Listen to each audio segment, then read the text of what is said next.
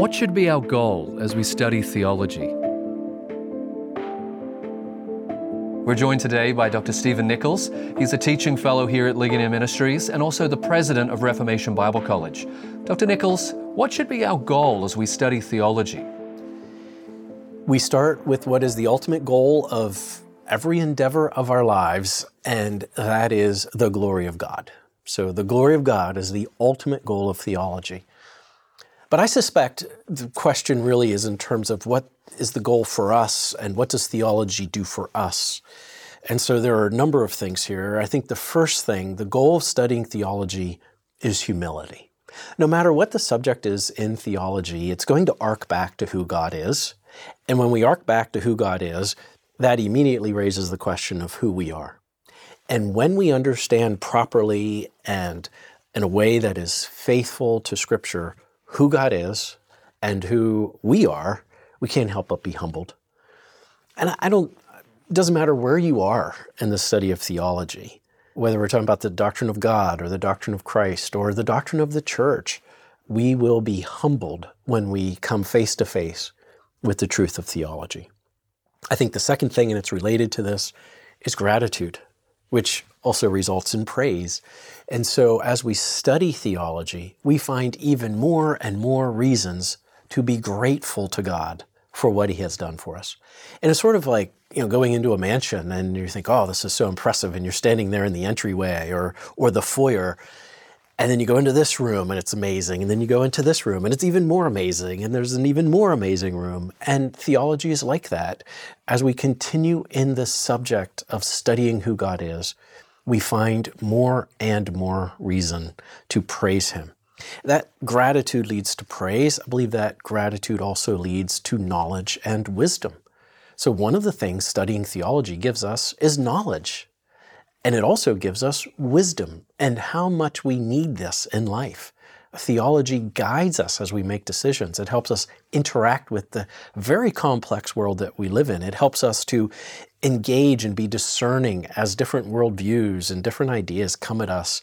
And they come at us pretty fast and pretty furiously in this moment. I think fourthly, the goal of theology is obedience and faithfulness. It's content. Theology is content. It gives us that knowledge, provides us that wisdom, but it also then is that subject that enables us to be obedient to God. The more we study His Word, we understand what He wants of us. And as we put that together in a systematic expression, we know what is expected of us as the servants of God, as the sons and daughters of God, and that leads us to faithfulness and discipleship. Every once in a while, this pops up in probably more in American evangelicalism than other instantiations of evangelicalism. But sometimes theology is pitted against discipleship, or theology is pitted against piety and devotion. And we might even say things like, or hear things being said like, I don't want to know who God is, I just want to know God. I don't need to get caught up and bound up in all these debates in Latin terms. I just want simple, pure worship of God.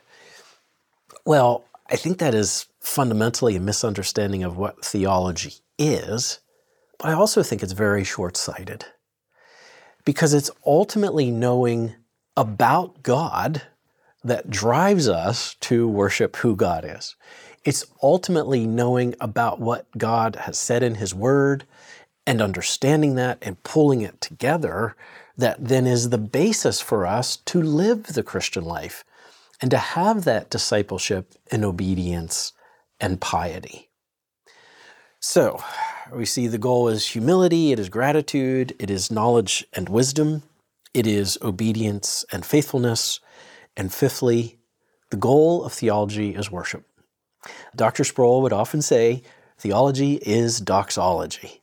To know who God is to praise God, to worship God. And as the author of Hebrews tells us, we worship God in reverence and in awe. Well, that comes with knowing who God is. That comes with theology. So you could be the smartest person. You could know your historical theology. You could know your Greek, Hebrew, and all of your Latin theological terms. That's not the ultimate test of a theologian. The ultimate test of a theologian is one who worships God in reverence and in awe. This is Nathan W. Bingham, and you've been listening to Ask Ligonier. If you like the show, why not subscribe or write a review on your favorite podcast app? For more information and for the archive of episodes, simply visit ask.ligonier.org/podcast.